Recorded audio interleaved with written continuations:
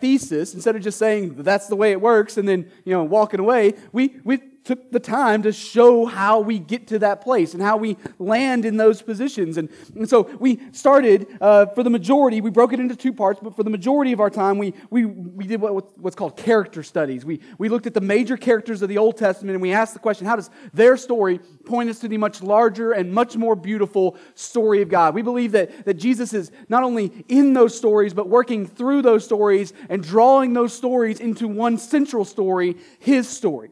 Right? And so for most of our time, we walked through those character studies, and it's been great and it's been good, and we build the whole thing as the greatest action-adventure drama the world will ever know. And as long as you're in the Old Testament, that's a really good description of what the story of God is about. I mean, think about it. There's war, there's conquest, there's the rise and fall of empires. Folks are getting stabbed in the back, literally and like metaphorically sometimes. Right? You got kids being born to people who shouldn't be having kids. It's a great story. It's a good read if you're paying attention.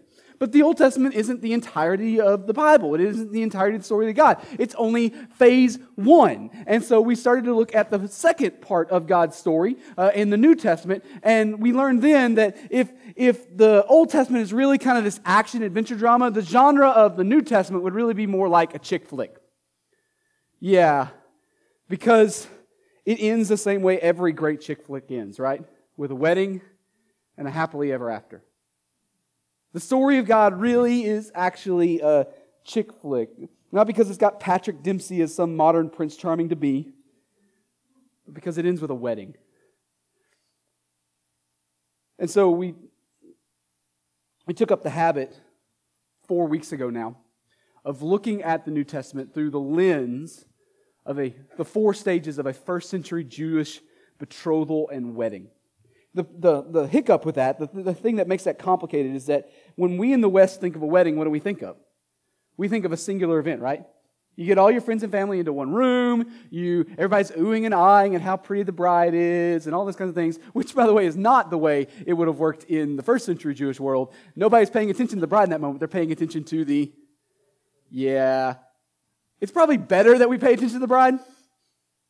It's just backwards to their culture. All right, but here's the deal. We think of a singular event, and so we get everybody in one room, and we ooh and we ah, and everybody talks about how pretty the flowers are, and who made the cake, and where their wedding dress came from, and everybody has a great time, and they exchange some rings, and they say some vows, and then they are pronounced husband and wife. And when they're pronounced, everybody claps and cheers, and they stand up, and they throw rice at them for some reason. That doesn't make sense. We don't do that now. It's bubbles now. Anyways. But when we in the West think of a wedding, it's a singular event. But that wouldn't have been the case to the original audience of the New Testament. That wouldn't have been the case at all. They didn't think of a singular event. They thought of a long string of events, and specifically these events. The ketubah, or the writing, the preparation, the invitation, and the consummation. So what we've been saying all along is that to a Jewish mind in the first century, the whole process was, quote-unquote, a wedding. It wasn't the consummation event. It was the whole thing. And it was official from beginning to end. As soon as the contract, the covenant, the bridal price was paid, they were hitched. They were together. And it would have taken the official act of divorce to break this thing up, no matter where in the process it was. Right? We said last week, nobody's running off to Vegas here. This is a big, big deal to the first century Jewish world. And it's my belief that if we understand how this system works to the first century Jewish mind, we'll actually understand the New Testament better. Like there are things in the New Testament that'll make more sense if we understand this system. Now, I've thrown out the disclaimer each week that this isn't the only way that we ought to look at the New Testament. It's not the only lens by which we should look at the New Testament. We don't set those other lenses aside. We still talk about covenant. We still talk about atonement. We still talk about creation renewed. We still talk about all of these things. Those are other appropriate and good and valuable lenses to look at the New Testament. But it's my belief that if we understand this lens, we'll actually protect ourselves from misreading the Bible in some places. All right? So we started walking through these 4 pieces.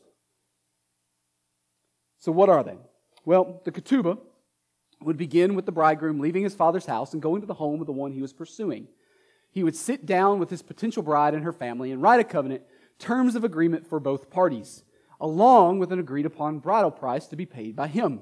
If the bride and her family agreed to the terms, the covenant would be sealed with the act of drinking a cup of wine, and the bridegroom would then go on to secure the payment for the right to marry his betrothed. And we learned several weeks ago that Jesus does exactly this for his bride, the church, right? Jesus left his Father's house and he came to the one that he wanted to marry, the one he wanted to call his own. He took initiative and he paid the price that was necessary to claim that bride for himself. So what was the price? His own life. His death on the cross. His shed blood actually purchased something for himself. And if you're a Christian, the answer is you. You are not your own. You are bought with a... Yeah. Jesus steps in and does exactly this. But it's not all he does because there's other stages. Next comes the preparation. The bridegroom and the bride separate for an extended period of time, possibly as much as even a year, to prepare in their own ways for the final act of the wedding. The bridegroom returns to his father's house to prepare the couple's future home, and the bride sanctifies herself, sets herself apart by pampering herself with special baths and perfumes so that she could present her body to her husband without spot or wrinkle or blemish. Katie got some new perfume this week. I'm a fan. This is what the bride does, right? She pampers herself and presents herself in a way that's pleasing to her husband. And again, we see this play out in the Bible. Jesus returns to his Father's home to prepare for us a home to be with him forever. And he's waiting patiently for the day when the Father will say, okay, go get your girl. And he'll return and get his girl. That's what happens in the preparation time. And so we looked at Jesus' little message to his disciples in John 14 where he says, I go to prepare a place for you. If it was not so, what I've told you. In my Father's house are many rooms. If it were not so, what I've told you that I go to prepare a place for you, he says. And then we looked at Ephesians 5, which tells us that Jesus washes his... Okay. Somebody's messing with light switches, I guess, somewhere. All right. Jesus washes his bride in the water of the Word. That we don't cleanse ourselves, but Jesus cleanses us for us. And so we got the ketubah, we got the preparation. What was next? The invitation. The Father invites guests into the wedding feast. Preparations are made because the bridegroom will be honored, but you must actually respond to the invitation. Accepting the invitation grants you access to the wonderful celebration, unmatched by anything you could find outside the party. It joins you in the act of exalting the Son. But spurning the invitation leaves you outside the gate and actually insults the host. The invitation is freely offered, but it cannot be ignored, it cannot be reviled, and it cannot be counterfeited. And so, last week we looked at the parable Jesus tells in Matthew 20. It's a parable about a wedding feast, and it's directed right at the religious leaders in the temple, the religious Jewish leaders of his day, a group of Jewish leaders who largely ignored and reviled God's call. And even though God was gracious to them, even though he was slow to anger and abounding in steadfast love towards them, they would not accept his invitation, and so the call went out to others, went out to the Gentiles. The king sends messengers out to everyone who will come into the feast. And so our question last week was really simple. Have you responded to the invitation? Have you responded to the invitation? And so we looked at the ketubah, we looked at the preparation, we looked at the invitation. What's the last piece? The consummation. And some of y'all are getting nervous because you know what this word means in this context. Don't worry, nothing over a G rating today. Maybe PG. So we're going to be in Matthew 25 in just a second. But before we get there, we need to kind of set the stage a little bit. Last week in Matthew 22, we talked about how the setting for all of this playing out is what we call Holy Week, or the last week that Jesus was alive before he died on the cross, right? And so Jesus is in Jerusalem. He's spending a lot of time in and out of the temple. He's definitely in some other places, but he'll go into the temple for a while and get in a lot of trouble, and then he'll back away and do some other stuff, and he'll go into the temple a while and get in a lot of trouble. And so that's kind of the scene for the last week of Jesus' life before he dies on the cross. And in chapter 22, we talked about how he's kind of setting himself up in direct conflict with the Jewish leaders of the temple. All right, he's got these parables that he's telling, and he's telling them specifically that they're about to be replaced. All right, that's kind of the stories that are rolling off the tongue here. And we didn't look at chapter 23. Chapter 23 is one of my favorite chapters in the Bible. We call them the woe to you statements. Jesus is speaking to the Pharisees and the scribes, the priests in the temple. And if you're the type of person who likes to daydream about telling somebody off, I'm not that guy at all. If you are that person, one, repent of your sin. And two, go read where Jesus tells off the Pharisees in a totally 100% redeemable, righteous way. He goes off on them. Woe to you, scribes and Pharisees. Woe to you, scribes and Pharisees. Woe to you, scribes and Pharisees. There's a tone of heartbreak in those woes, but he is angry. He's angry. And chapter 24 begins with Jesus storming out of the temple. And his boys, the disciples, are trying to grab him and slow him down. They're trying to get him to turn around and look at the temple and see how lovely it is and see how much tradition is there and see how much history is there. And they're trying to slow him down. They're like, Jesus, but don't you see what's going on here? This is our whole world. This is valuable to us. This is great and this is good. And Jesus tells them that it won't be a whole generation before the entire temple is leveled. In fact, he literally says there won't be a single stone standing on top of another. And so chapter 24 rolls out with Jesus and his disciples walking up the Mount of Olives and sitting down and teaching. And the disciples have a few questions about his last comment. Like if your entire world was revolved around the temple, and Jesus just said, there's coming a day when not one stone will be left on another. Do you think you got some questions for Jesus? Probably so. Now, the Mount of Olives is important for a couple of reasons, several reasons, but probably most importantly is that it's a mountain. I know that's a complete shock to you. It's a mountain that's a couple miles to the east of the Temple Mount, and it's taller than the Temple Mount. And so if Jesus and his boys march up on the Mount of Olives and sit down, what are they looking at? They're looking down on the temple, right? And so chapter 24 and 25 of Matthew is what we call the Olivet Discourse. Jesus is going to give several teachings, and it's an extended teaching with several pieces in it. He's going to give this extended teaching about what we call the second coming, his return. He's got some parables in there. He's got some just outright, this is what's going to happen kind of stuff in there. And so Jesus gives his boys a big chunk of our understanding of eschatology, the end times. Like some of it comes from Revelation, a lot of it comes from Revelation, but also a big chunk of it comes from things outside of Revelation, specifically Matthew 25. Jesus talks about signs of the end of the age. He talks about the coming of the Son of Man. He talks about how no one knows the day or the hour of his return. And then in chapter 25, Jesus gives a couple of parables to illustrate what he's talking about. And in chapter 25, verse 1, we read this. The kingdom of heaven will be like 10 virgins who took their lamps and went to meet the bridegroom. 5 of them were foolish and 5 were wise. And for when the foolish took their lamps, they took no oil with them. But the wise took flasks of oil with their lamps. As the bridegroom was delayed, they all became drowsy and slept. But at midnight there was a cry, "Here's the bridegroom, come out to meet him."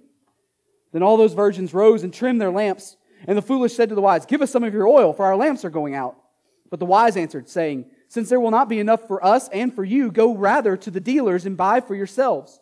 And while they were going to buy, the bridegroom came, and those who were ready went in with him to the marriage feast, and the door was shut. Afterward, the other virgins came, saying, "Lord, Lord, open to us." But he answered, "Truly I say to you, I do not know you. Watch therefore, for you know neither the day nor the hour." So Jesus is on a little tear here about being ready when the time comes, right? And we could have just as easily looked at this text last week when we were talking about the invitation. There are folks who are ready and there are folks who very clearly are not. There are folks who are prepared for the bridegroom to suddenly show up, and then there's others that, well, they need a little more coaxing and they didn't get all their stuff together and now there's a problem. You have some who are ready and become a part of the wedding feast, and you have some that are shut outside and kept away. So how does this story help us understand the idea of the consummation? I mean, even kind of a sad story. Well, not for the ones who made it inside. Right? They're having a good time. They're having a great time. So what's going on in the story and how does it help us this morning? What's the deal with the 10 virgins? What's that about? Well, think of them like bridesmaids. They're not the bride. They're the company of the bride. They're hanging out with the bride. And when news comes that the bridegroom is going to be showing up soon, their job is to wait at the bride's home and celebrate the arrival of the bridegroom. Their job is to line the road holding a special torch pointing the way to his prize. The job of the bridegroom is to celebrate the bride. The job of the bride, the job of the bridesmaids, the 10 virgins in our story, is to celebrate the coming of the bridegroom. That's what it's about. And so they have to be ready at any moment. And when it's go time, it's go time. That's their job. And we learn here from Jesus' parable that some of them, well, they only kind of halfway prepared. And so they've run out of oil for their torches. The problem with halfway preparing, though, is you don't know exactly when the bridegroom's going to come. And it creates a major problem. They don't know when he's going to show up. They're not prepared when he shows up. But even if it's hard to tell when the bridegroom will show up, it's not hard to tell when he does show up.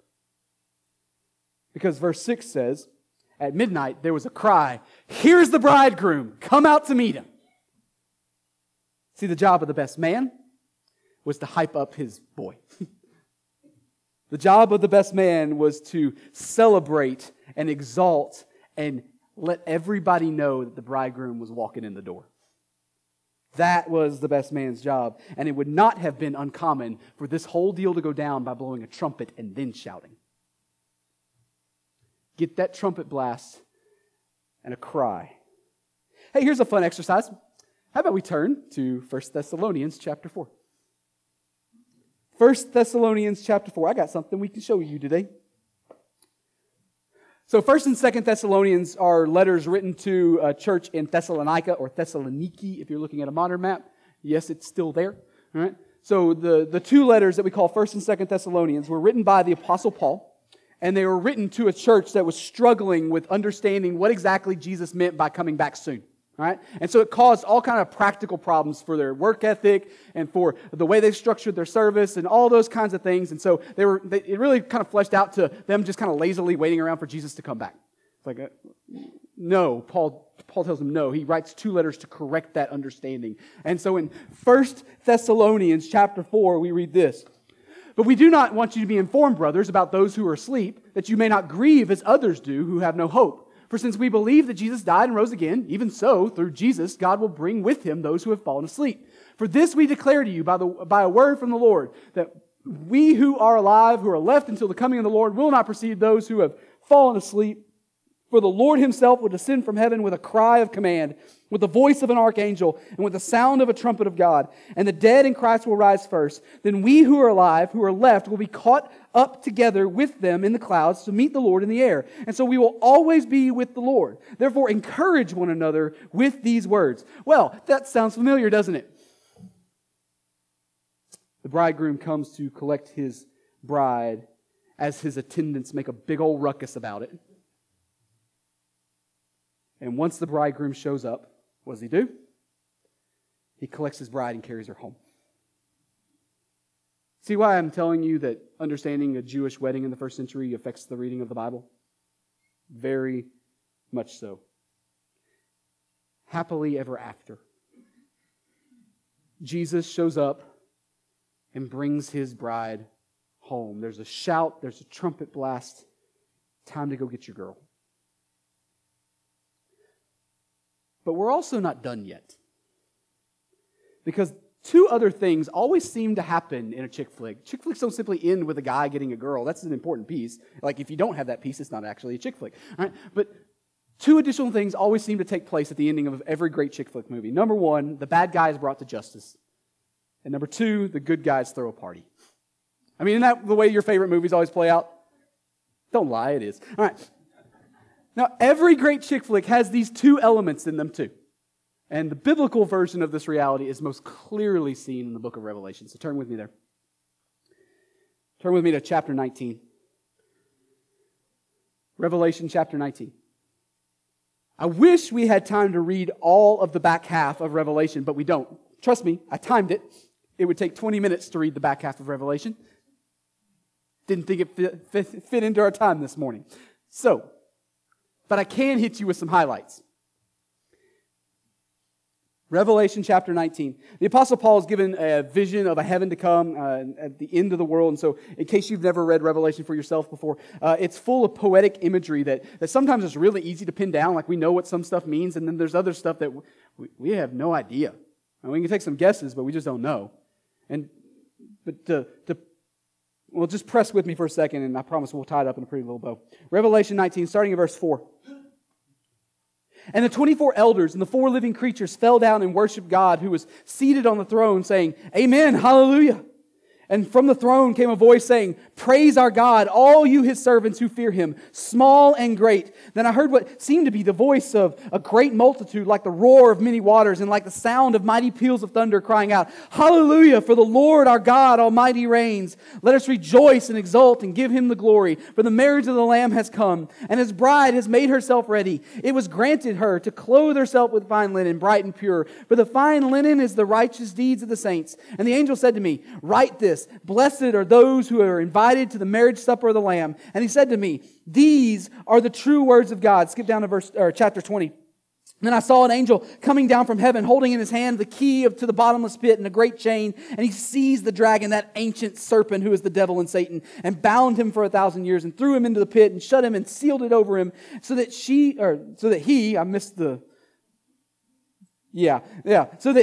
might not deceive the nations any longer until the 1,000 years were ended. After that, he must be released for a little while. Skip down to verse 11. Then I saw a great white throne and Him who was seated on it. From His presence, earth and sky fled away, and no one was found for them. And I saw the dead, great and small, standing before the throne, and books were opened. Then another book was opened, which is the book of life. And the dead were judged by what was written in the books, according to what they had done. And the sea gave up the dead who were in it. Death and Hades gave up the dead who were in them. And they were judged, each one of them, according to what they had done. Skip down to chapter 21. And then I saw a new heaven and a new earth, for the first heaven and the first earth had passed away, and the sea was no more. And I saw the holy city, New Jerusalem, coming down out of the heaven from God, prepared as a bride adorned for her husband. And I heard a loud voice from the throne saying, Behold, the dwelling place of God is with man. He will dwell with them, and they will be His people. And God Himself will be with them as their God. And these are some of my favorite verses in all the Bible. Verse 4, He will wipe away every tear from their eyes, and death shall be no more. Neither shall there be mourning, nor crying, nor pain anymore, for the former things have passed away. And He who was seated on the throne said, Behold, I am making all things new. Also He said, Write this down, for these words are trustworthy and true. And He said to me, It is done. I am the Alpha and the Omega, the beginning and the end. To the thirsty I will give from the spring of water of life without payment. The one who conquers will have this heritage, and I will be his God, and he will be my son. But as for the cowardly, the faithless, the detestable, as for murderers, the sexually immoral, sorcerers, idolaters, and all liars, their portion will be in the lake that burns with fire and sulfur, which is the second death. Verse 9, Then came one of the 7 angels who had the 7 bowls full of the 7 last plagues, and spoke to me, saying, Come, I will show you the bride, the wife of the Lamb. And He carried me away in the Spirit to a great high mountain, and showed me the holy city Jerusalem, coming down out of heaven from God, having the glory of God, its radiance like a most rare jewel, like a jasper, clear as crystal. Skip down to verse 22. And I saw no temple in the city, for its temple is the Lord God, the Almighty, and the Lamb. And the city has no need of sun or moon to shine on it, for the glory of God gives it light, and its lamp is the Lamb. And by its light will the nations walk, and the kings of the earth will bring their glory into it, and its gates will never be shut by day. And there will be no night there. They will bring into it the glory and the honor of the nations, but nothing unclean will ever enter it, nor anyone who does what is detestable or false, but only those who are written in the Lamb's book of life. Chapter 22, verse 1, Then the angel showed me the river of the water of life, bright as crystal, flowing from the throne of God and of the Lamb through the middle of the street and of the city. Also, on either side of the river, the tree of life with its 12 kinds of fruit, yielding its fruit in each month. The leaves of the tree were for the healing of the nations. judgment. No longer will there be anything accursed, but the throne of God and of the Lamb will be in it, and his servants will worship him, and they will see his face, and his name will be on their foreheads, and the night will be no more. They will need no light of lamp or sun, for the Lord God will be their light, and they will reign forever and ever. Verse 6, and he said to me, these words are trustworthy and true. And the Lord, the God of the spirits of the prophets, sent his angel to show his servants what must soon take place. And behold, I am coming soon. Blessed is the one who keeps the words of the prophecy of this book.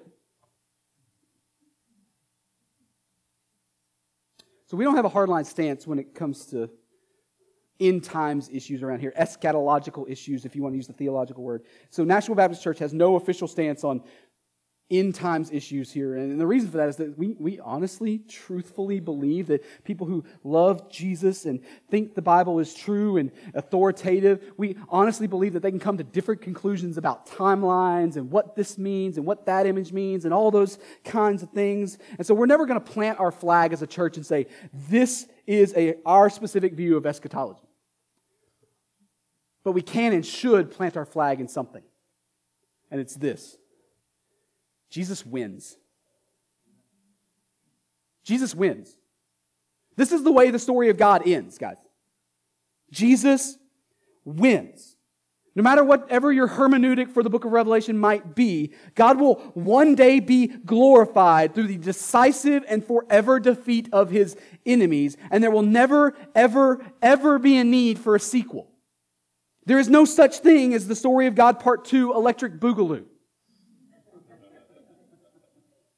There's no need for one. It's over. It's over. The good guys, the bad guys get what they deserve, while the good guy stands forever victorious, heals every wound, and gets the girl.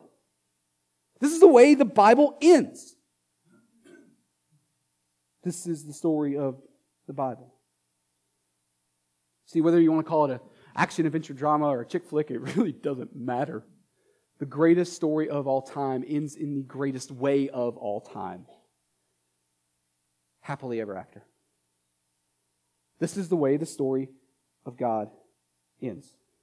See, the reason why God let Adam be an idiot in the garden was so that he could set the stage for us to watch him put every single piece back together.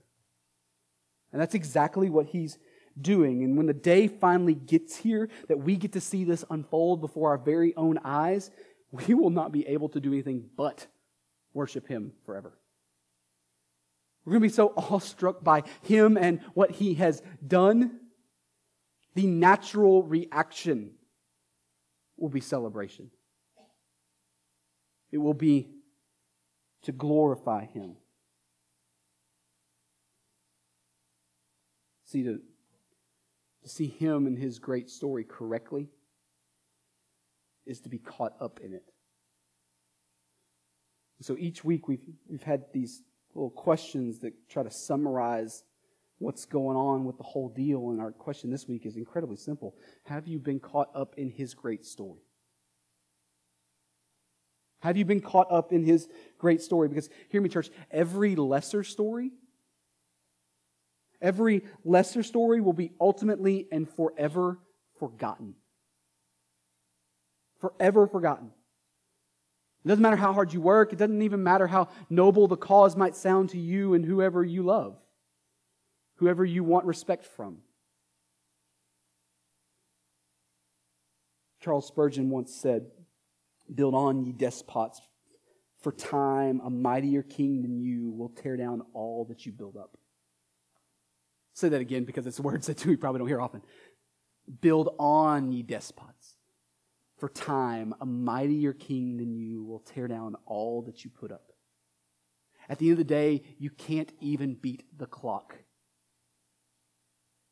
And the author and creator, imaginer and sustainer of time itself will not even share his glory with the clock. Every lesser story will be undone. But those who pour their lives out for the fame of his name, they will joyfully and lovingly echo the words that John uses to close out his little letter. Come, Lord Jesus. They can't wait for that day. All their work, all their effort, all their toil and striving, all the persecution they've endured, all the whatever, you fill in the blank, all of it will pour into that moment with glory and with celebration. Come, Lord Jesus. Because, guys, the story of God is no small deal. It is the greatest action adventure drama / chick flick / whatever you want to call it the world will ever know. It's in process from the very beginning of creation to the very end of this world. God is redeeming and saving for one solitary reason, that His entire creation will forever see just how good and just how glorious He is. This is the story of God. This is the story of God. So how do we respond to God's word this morning, right? Because you can't hear His story and not be caught up into it. How do we respond to it? Well, if you're here and you're a follower of Jesus, your response is to press into God today, and you do that best by pressing into Him through His Word. And so consider starting with the book of Revelation. Good luck. But we believe that God gave it to us so that we may know Him. It's not off limits. I don't want to have to answer every question you have, but it's not off limits. I'm going to pray. We're going to sing. If that's you, maybe you need to repent of something today. I don't know what that is. But we want to give you a chance to respond today. If you're here this morning and you're not a follower of Jesus, I'm glad you chose to hang out with us today. You can respond to God's word too, and you do that by meeting the one that His word is about, Jesus. The white knight came to be the hero of this great story. And I know that sounds corny. I know that sounds corny, but He also came to rescue the damsel in distress. Maybe those other stories are shadows of something far more eternal. Perhaps those stories that we hear as a kid and all desperately want to be true actually is true. The white knight comes to rescue. See, our sin separates us from God, the God who is holy, the God who is just, the God who is righteous, and will give everyone we just read a while ago exactly what their life deserves. But Jesus steps in and defeats sin and defeats death by dying sacrificially on the cross in our place. The sin debt that you and I owe has been paid in full for all those who will trust in Jesus as Lord. And so if that's you today, maybe you're ready to walk in the grace that He offers. You repent of your sin, you trust Him and Him alone for salvation, call on Him as Lord, and the Bible teaches that when you do that, you will be saved. So I'm going to pray. We're going to sing. We'll have some leaders up front here to talk and pray with you, help you walk through what that next step looks like. Well, let's all respond to God's word this morning. God, you're good to us. Thank you for the Scriptures. Thank you for being the God who brings perfect resolution to your great story. You will not share your fame or your glory with another, but you have invited us to feast upon it and enjoy it forever. Any kingdom I build for myself will fail, it will fall, it will fade away. But you are the King who sits on the throne forever.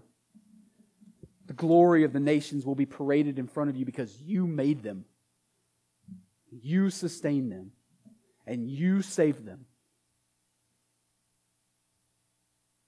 God, thank you for cleansing us from sin. For calling us your own. For wrecking everything that for bringing resolution and fixing everything that was wrecked in the garden. You have brought full and final joy. And you are making all things new. God, for those in here who don't know you yet, would you change that today? Would you make yourself known to them? As we sing, help us respond well. We love you. In your name we pray. Amen.